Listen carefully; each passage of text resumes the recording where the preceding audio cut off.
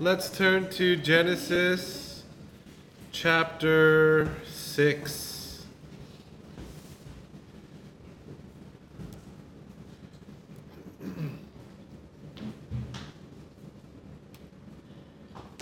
All right. I think we are at the halfway marker of the fast, right? 21 days. We're at day 10, is it? Day 11?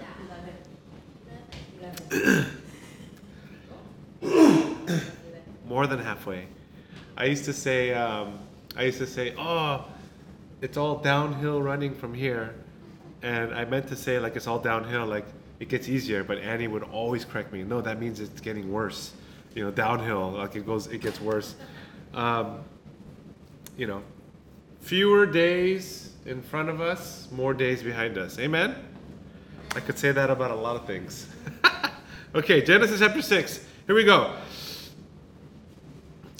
Now it came about when mankind began to multiply on the face of the land, and daughters were born to them, that the Son of God saw the daughters of mankind were beautiful, and they took wives of themselves, whomever they chose. Then the Lord said, My spirit will not remain with man forever, because he is also flesh. Nevertheless, his days shall be 120 years.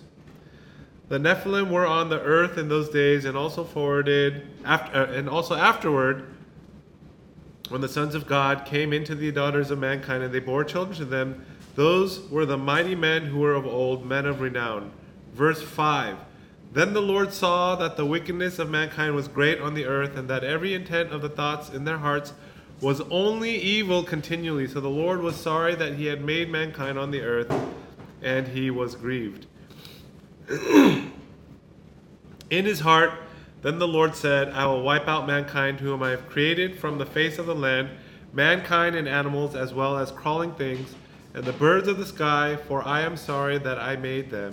But Noah, verse 8, but Noah found favor in the eyes of the Lord. Amen? This is the word of the Lord. Amen? Okay, so you start getting into chapter 6. And there's a lot of questions. Okay, we read some interesting things just now. If you caught them, there's a lot of theories. There's a lot of debate. Genesis in general, but then particularly from 6 to the next 3 chapters or so. If you have questions about any of these things, we spent about 30 minutes yesterday in our staff meeting, and I sat down and I said, I've been doing this for 25 years. I feel like I can answer just about anything, because I have a relationship with God. How do I explain it? Let's say, I don't have to know like every single detail of my wife. Does that make sense? I don't have to know every single detail. I don't need to know, how she brushes her teeth, how many strokes of her hair. You know what I mean? Like, I know her so deeply, so personally, and she knows me so deeply, so personally. So if you wanted to know something about me, you could ask her. You would know. But that doesn't necessarily mean I know every single detail, fabric, makeup. Does that make sense? And so, the point of the scripture is you want to get to know God's character, God's heart. It'd be like saying something like, some of you guys may have a favorite musician or a favorite actor, right? Right? And you might be like on their fan base, right? I know some people who are hardcore like that. And if we got into a talk, it'd be like it can become like a debate, like a trivia, like, oh, I know, BTS way more than you know BTS, right? I know this particular actor. I've been following her since she was in TV, became a musician, now is an actress. You know what I mean?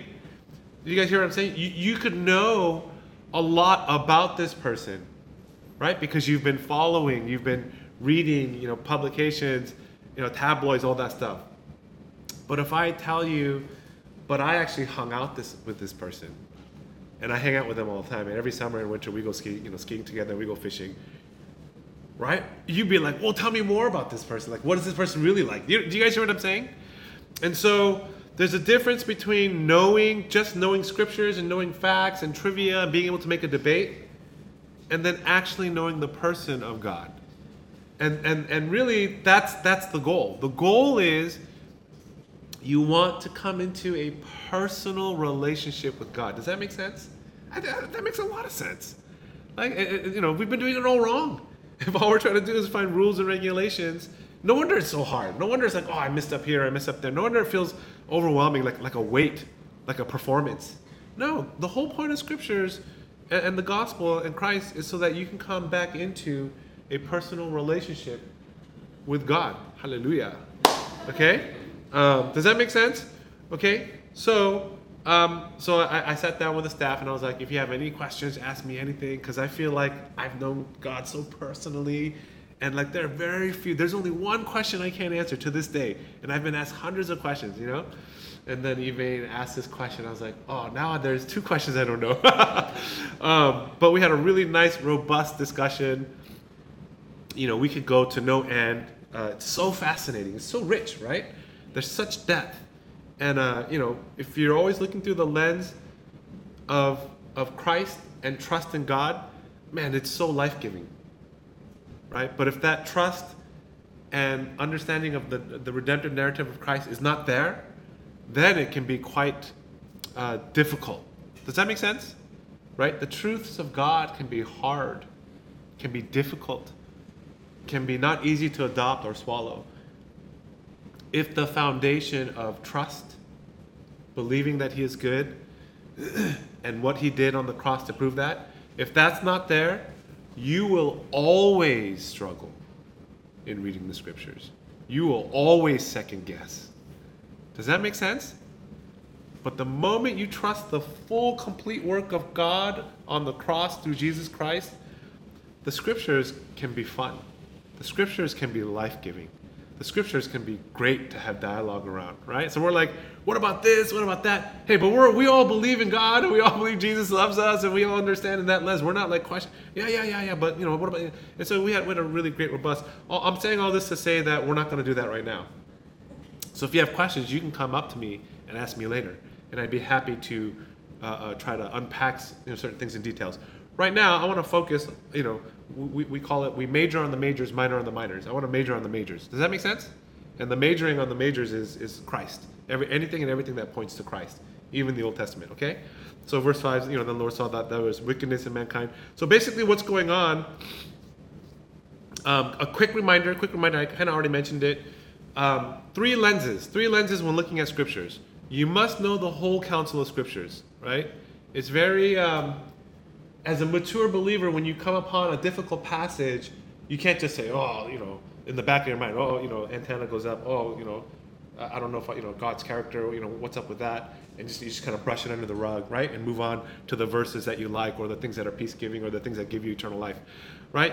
When you find something hard in scriptures, you have to look to the whole counsel of scriptures. You have to look at every context where this topic is mentioned, and then in light of that, what is God's consistent character throughout those scenarios, right?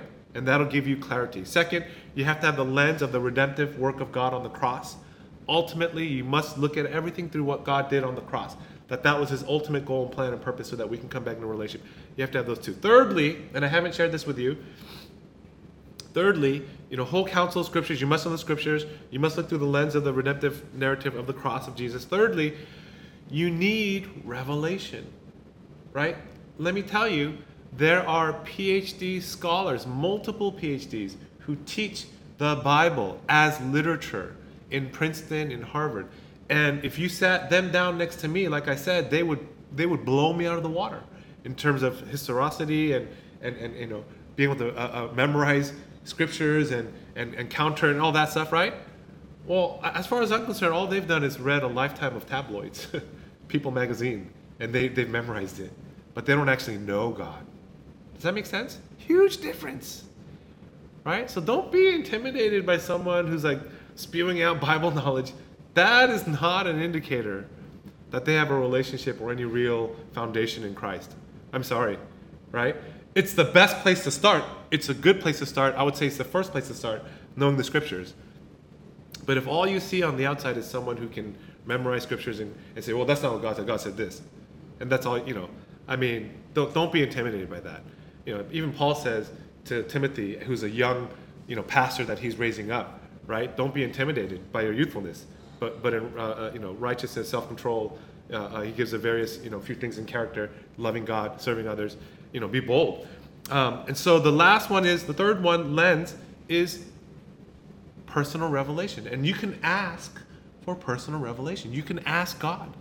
You can ask the Holy Spirit. That's what the Holy Spirit is for. You can, as a new believer seeker, read it, or as a new believer with the Holy Spirit in you, you can say, Holy Spirit, give me revelation, give me understanding. God, show me, and then take note.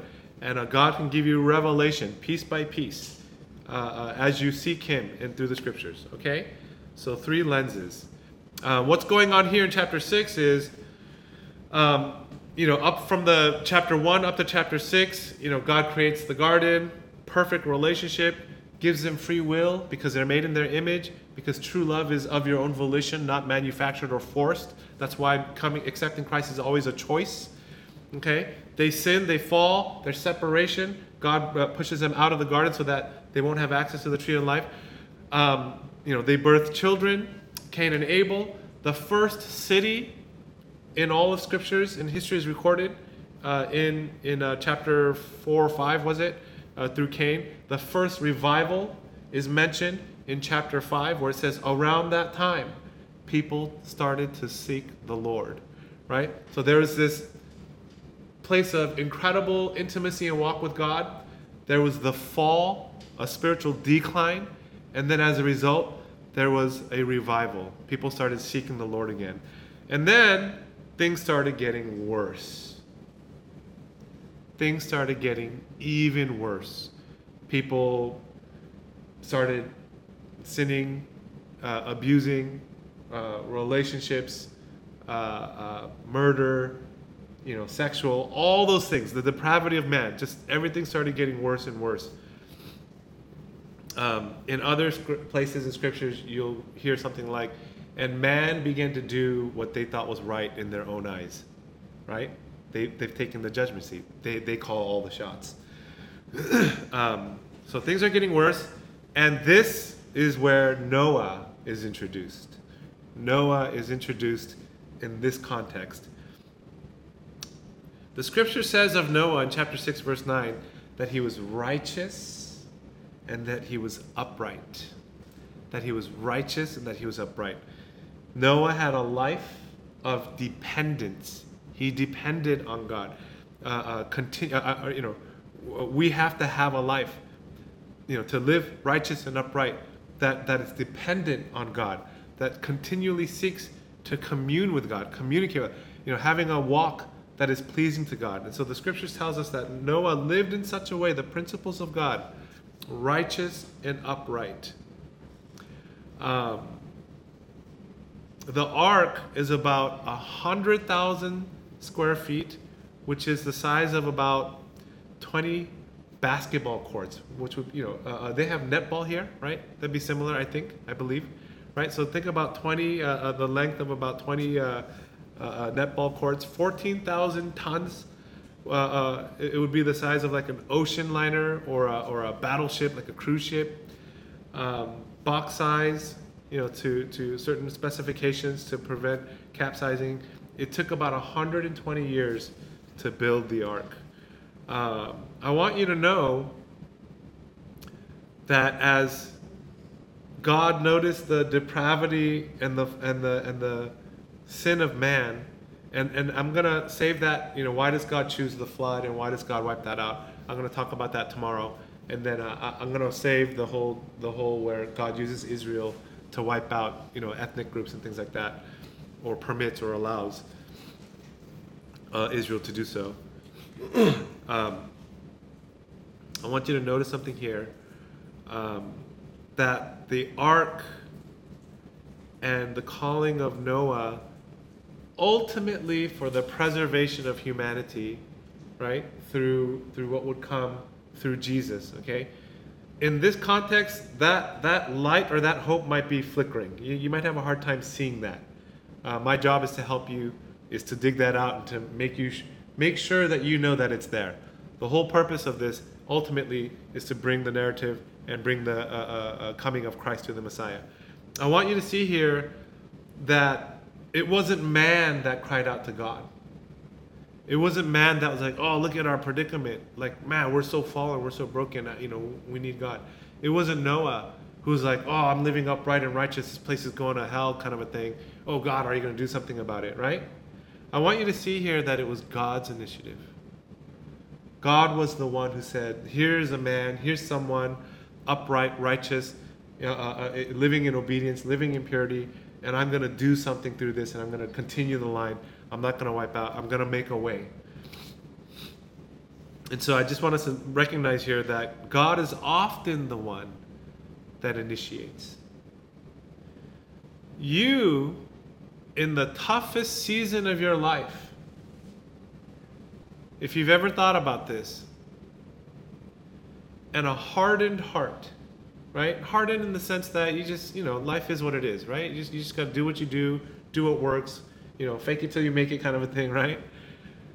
If you ever can recall in your past or even now, the seasons or moments in your life where you're like, things were tough, things were down and out, and, heart was hard, and you're like, oh God, but I need you. That's grace. That's God's mercy. That's God allowing us to recognize that He's there. That's God allowing us to recognize that we can call on Him. Does that make sense? Whenever we're saved by God, it's because God allowed us to be saved. And so it's God's initiative. God saw the predicament. God could see where this is all headed. God could see the ultimate and eternal destruction. And so oftentimes in places very difficult and tough for us to perceive, and I'm sure not easy of a decision as well, but God chooses to intervene, and He's going to bring the flood that's going to be catastrophic, that's going to be heartbreaking, but at the same time there's hope. There's hope. And so God initiates, and you'll see that God initiates with Moses. God initiates with Abraham. People who followed Him, who forgot Him, God said, hey, don't forget me. I'm right here. And God begins to move. And sometimes before we recognize that it's God, sometimes circumstances dictate or push us or force us even sometimes to cause us to be like, man, I think I need to get right with God. Does that make sense? Right? Sometimes God allows. He doesn't do it. He's not the one committing it. But sometimes God says, okay, you're walking off the ranch. You're walking out of my covering. Sometimes God will permit and allow certain things, that ultimately may be painful at the time, but ultimately may draw us back to a relationship with God. Something that would save me. Something that would save my family. Something that would save those that I love. And so it's one of those things that we can't, if you overthink it, you're just going to, it can get tough, but we lay that at the cross. We trust God. God, why'd you do it this way? But I trust you. God, the flood, why'd you do it that way? Okay, but the cross, I trust you. Okay. Noah's life was a witness and a warning. Okay. Noah's life was a witness and a warning. The way he lived his life was a witness and testimony to God, but it was also a warning. I mean, he's building a boat. People are wondering, why are you building a boat? They've never seen the ocean. They've never seen rain like that, or ever in their lives. And every day for 120 years while he's building this, he's a testimony, but he's also a warning. Get right with God. Get right with God. And tell people, get right with God. The judgment is coming. And so here's a great question to ask this morning in the scriptures with Noah and many people in the scriptures. What did it cost? What did it cost Noah to follow God?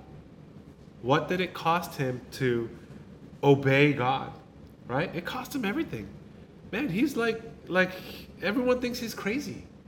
If he's got teenage daughters and stuff, everyone thinks their kids are crazy. He's going to get made fun of. You don't think his kids came home and like, man, can you just stop? Stop doing that. You're embarrassing me in front of all my friends. Right? Can you imagine the ridicule and the judgment and the being ostracized, and for 120 years obeying God, being faithful to God, and being outcast and rejected by the world. There's a heavy cost.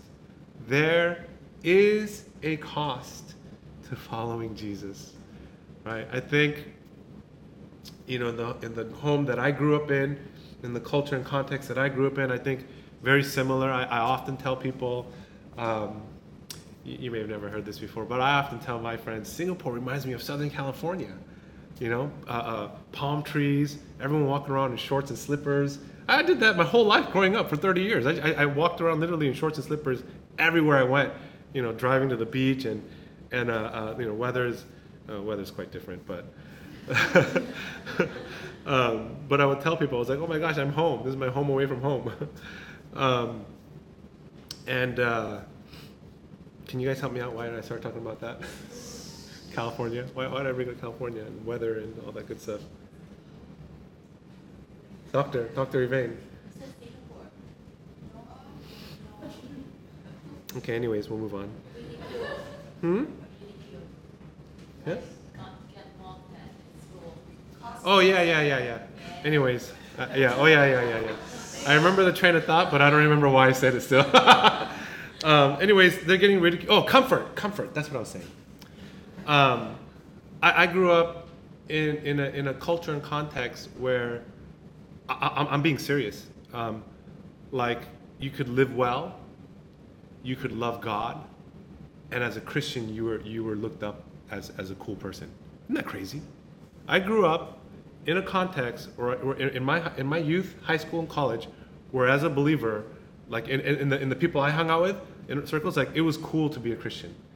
Like the people on our campus on high school wanted to hang out with the Christians on campus. We were just this huge group. And so you can get used to the idea that following Jesus and all that, and you hear about the cost, and you read about all those that paid a price, and we know about people in other parts of the world that paid the ultimate, price, their lives, prejudice and things like that, being ostracized from family. Just across in Japan, in the Middle East, even in Malaysia and Indonesia, you choose Christ, you're ostracized by the family and government. Boom, out, right? In Japan, that's why it's so hard. It's so difficult. Many people compare getting saved as a Japanese and getting saved as an Arab or a Palestinian. The moment you choose Jesus, you have rejected your family, your culture, your government. Everything. It's a holistic approach to life. Like, we're compartmentalized: religion, government, family, right? Everything is separate. But in these cultures, it's all one. It's all homogenous. It's synonymous. To say that you're one, you're all the same in the other. And so when you reject a belief system, you're not, in Japan, that's why there's so few believers. They feel like they're not just accepting Christ, they feel like they're rejecting their whole way of life. And that's why it's so hard for someone to accept Christ, at least publicly, and to actually live it out, right? And so, don't quote this. This is just my own simple. Like, one believer in Japan is worth like 10 in anywhere else in the world. You know what I mean? But that's the type of cost. So you can't look down at a church of 20 average in Japan. These people are all out for God. Does that make sense? And so I think that we're actually in danger. I think it's hard. That's why the scripture says it's hard for the wealthy to inherit the kingdom of God. It is. It's absolutely hard. There's no lie to that. It's absolutely true. We get into this place of like, God is good because we have all the comforts.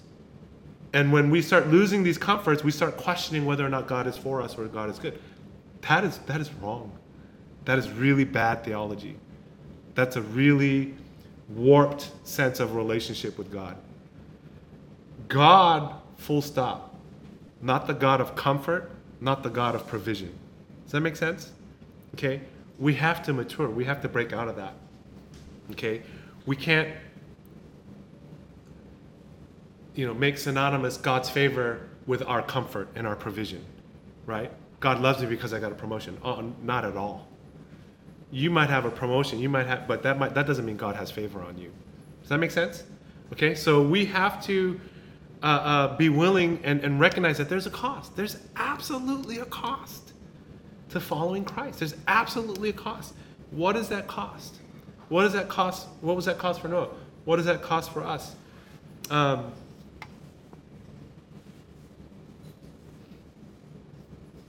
There are also consequences. There are consequences for our actions. There's consequences as believers, right? Let's be clear. You can murder someone, right? It happens. You can get judged by a court of law and sent to prison, lifetime sentence, yes? And then in prison, because there's prison ministry, you can get saved, amen?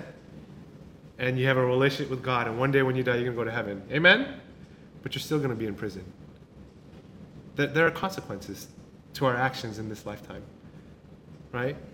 So there's a great cost, and the beauty of the gospel is God ultimately paid all the consequences and costs for our sins upon himself. And if we believe in him, we have eternal life, a new beginning, a new creation, a new hope, a new start. Anything is possible. But don't ever forget the cost that was paid. Grace is free, right? God gives it to us freely, but it was not cheap. It cost everything. It cost God everything. So God would not ask us to give or do or serve in any capacity that he has not already given, done, or served. Amen? So we gladly, of our own volition, willingly serve God. Let me wrap up with this. I once envisioned this, actually. I actually played the whole thing out in my mind. I realize I have quite a visual, very creative mind. And sometimes I get caught up in it and I'll start saying things and I realize, I'm not talking to anyone. And so imagine this, just imagine this, and I'll wrap up this morning. Imagine you live your life to the best of your ability, and you know, we all make mistakes and all that, and God covers us with grace, and ultimately through the cross we know the ultimate reward in heaven. But don't forget, we can live a life of fulfillment, the kingdom of God lived out here, you know, as we follow and obey God's principles, as we choose to see things the way God sees things. Okay? And so maybe we're on the wall, maybe on certain things, you know, we weren't able to fully commit, and, you know, there's grace for all that. You know, there's some areas we wish we could do over. We die. Okay, eventually, has anyone told you this lately? Right? You're going to die. Everyone in the Bible who loved God and did amazing things died. Even those that were resurrected and healed eventually died. Even Lazarus, amazing, healed, but then he died. Okay? That's just, I'm going to just, you know, we're all headed in that path. All of us have a time limit here on earth. Okay? And so, you know, if you haven't, just, I think every once in a while it's a good reminder. Okay? So in this narrative, you know, I played it out, and so we're all dead. Okay? Eventually. And then we go to heaven. Now imagine yourself. Okay? Just imagine this is you. Just try to walk through this with me. You die, you go to heaven. Oh my gosh, this is awesome. This is even better than I thought. Heaven is amazing. Oh man, I can't wait to meet the man, you know, Jesus, right? And everyone's lined up and all that stuff.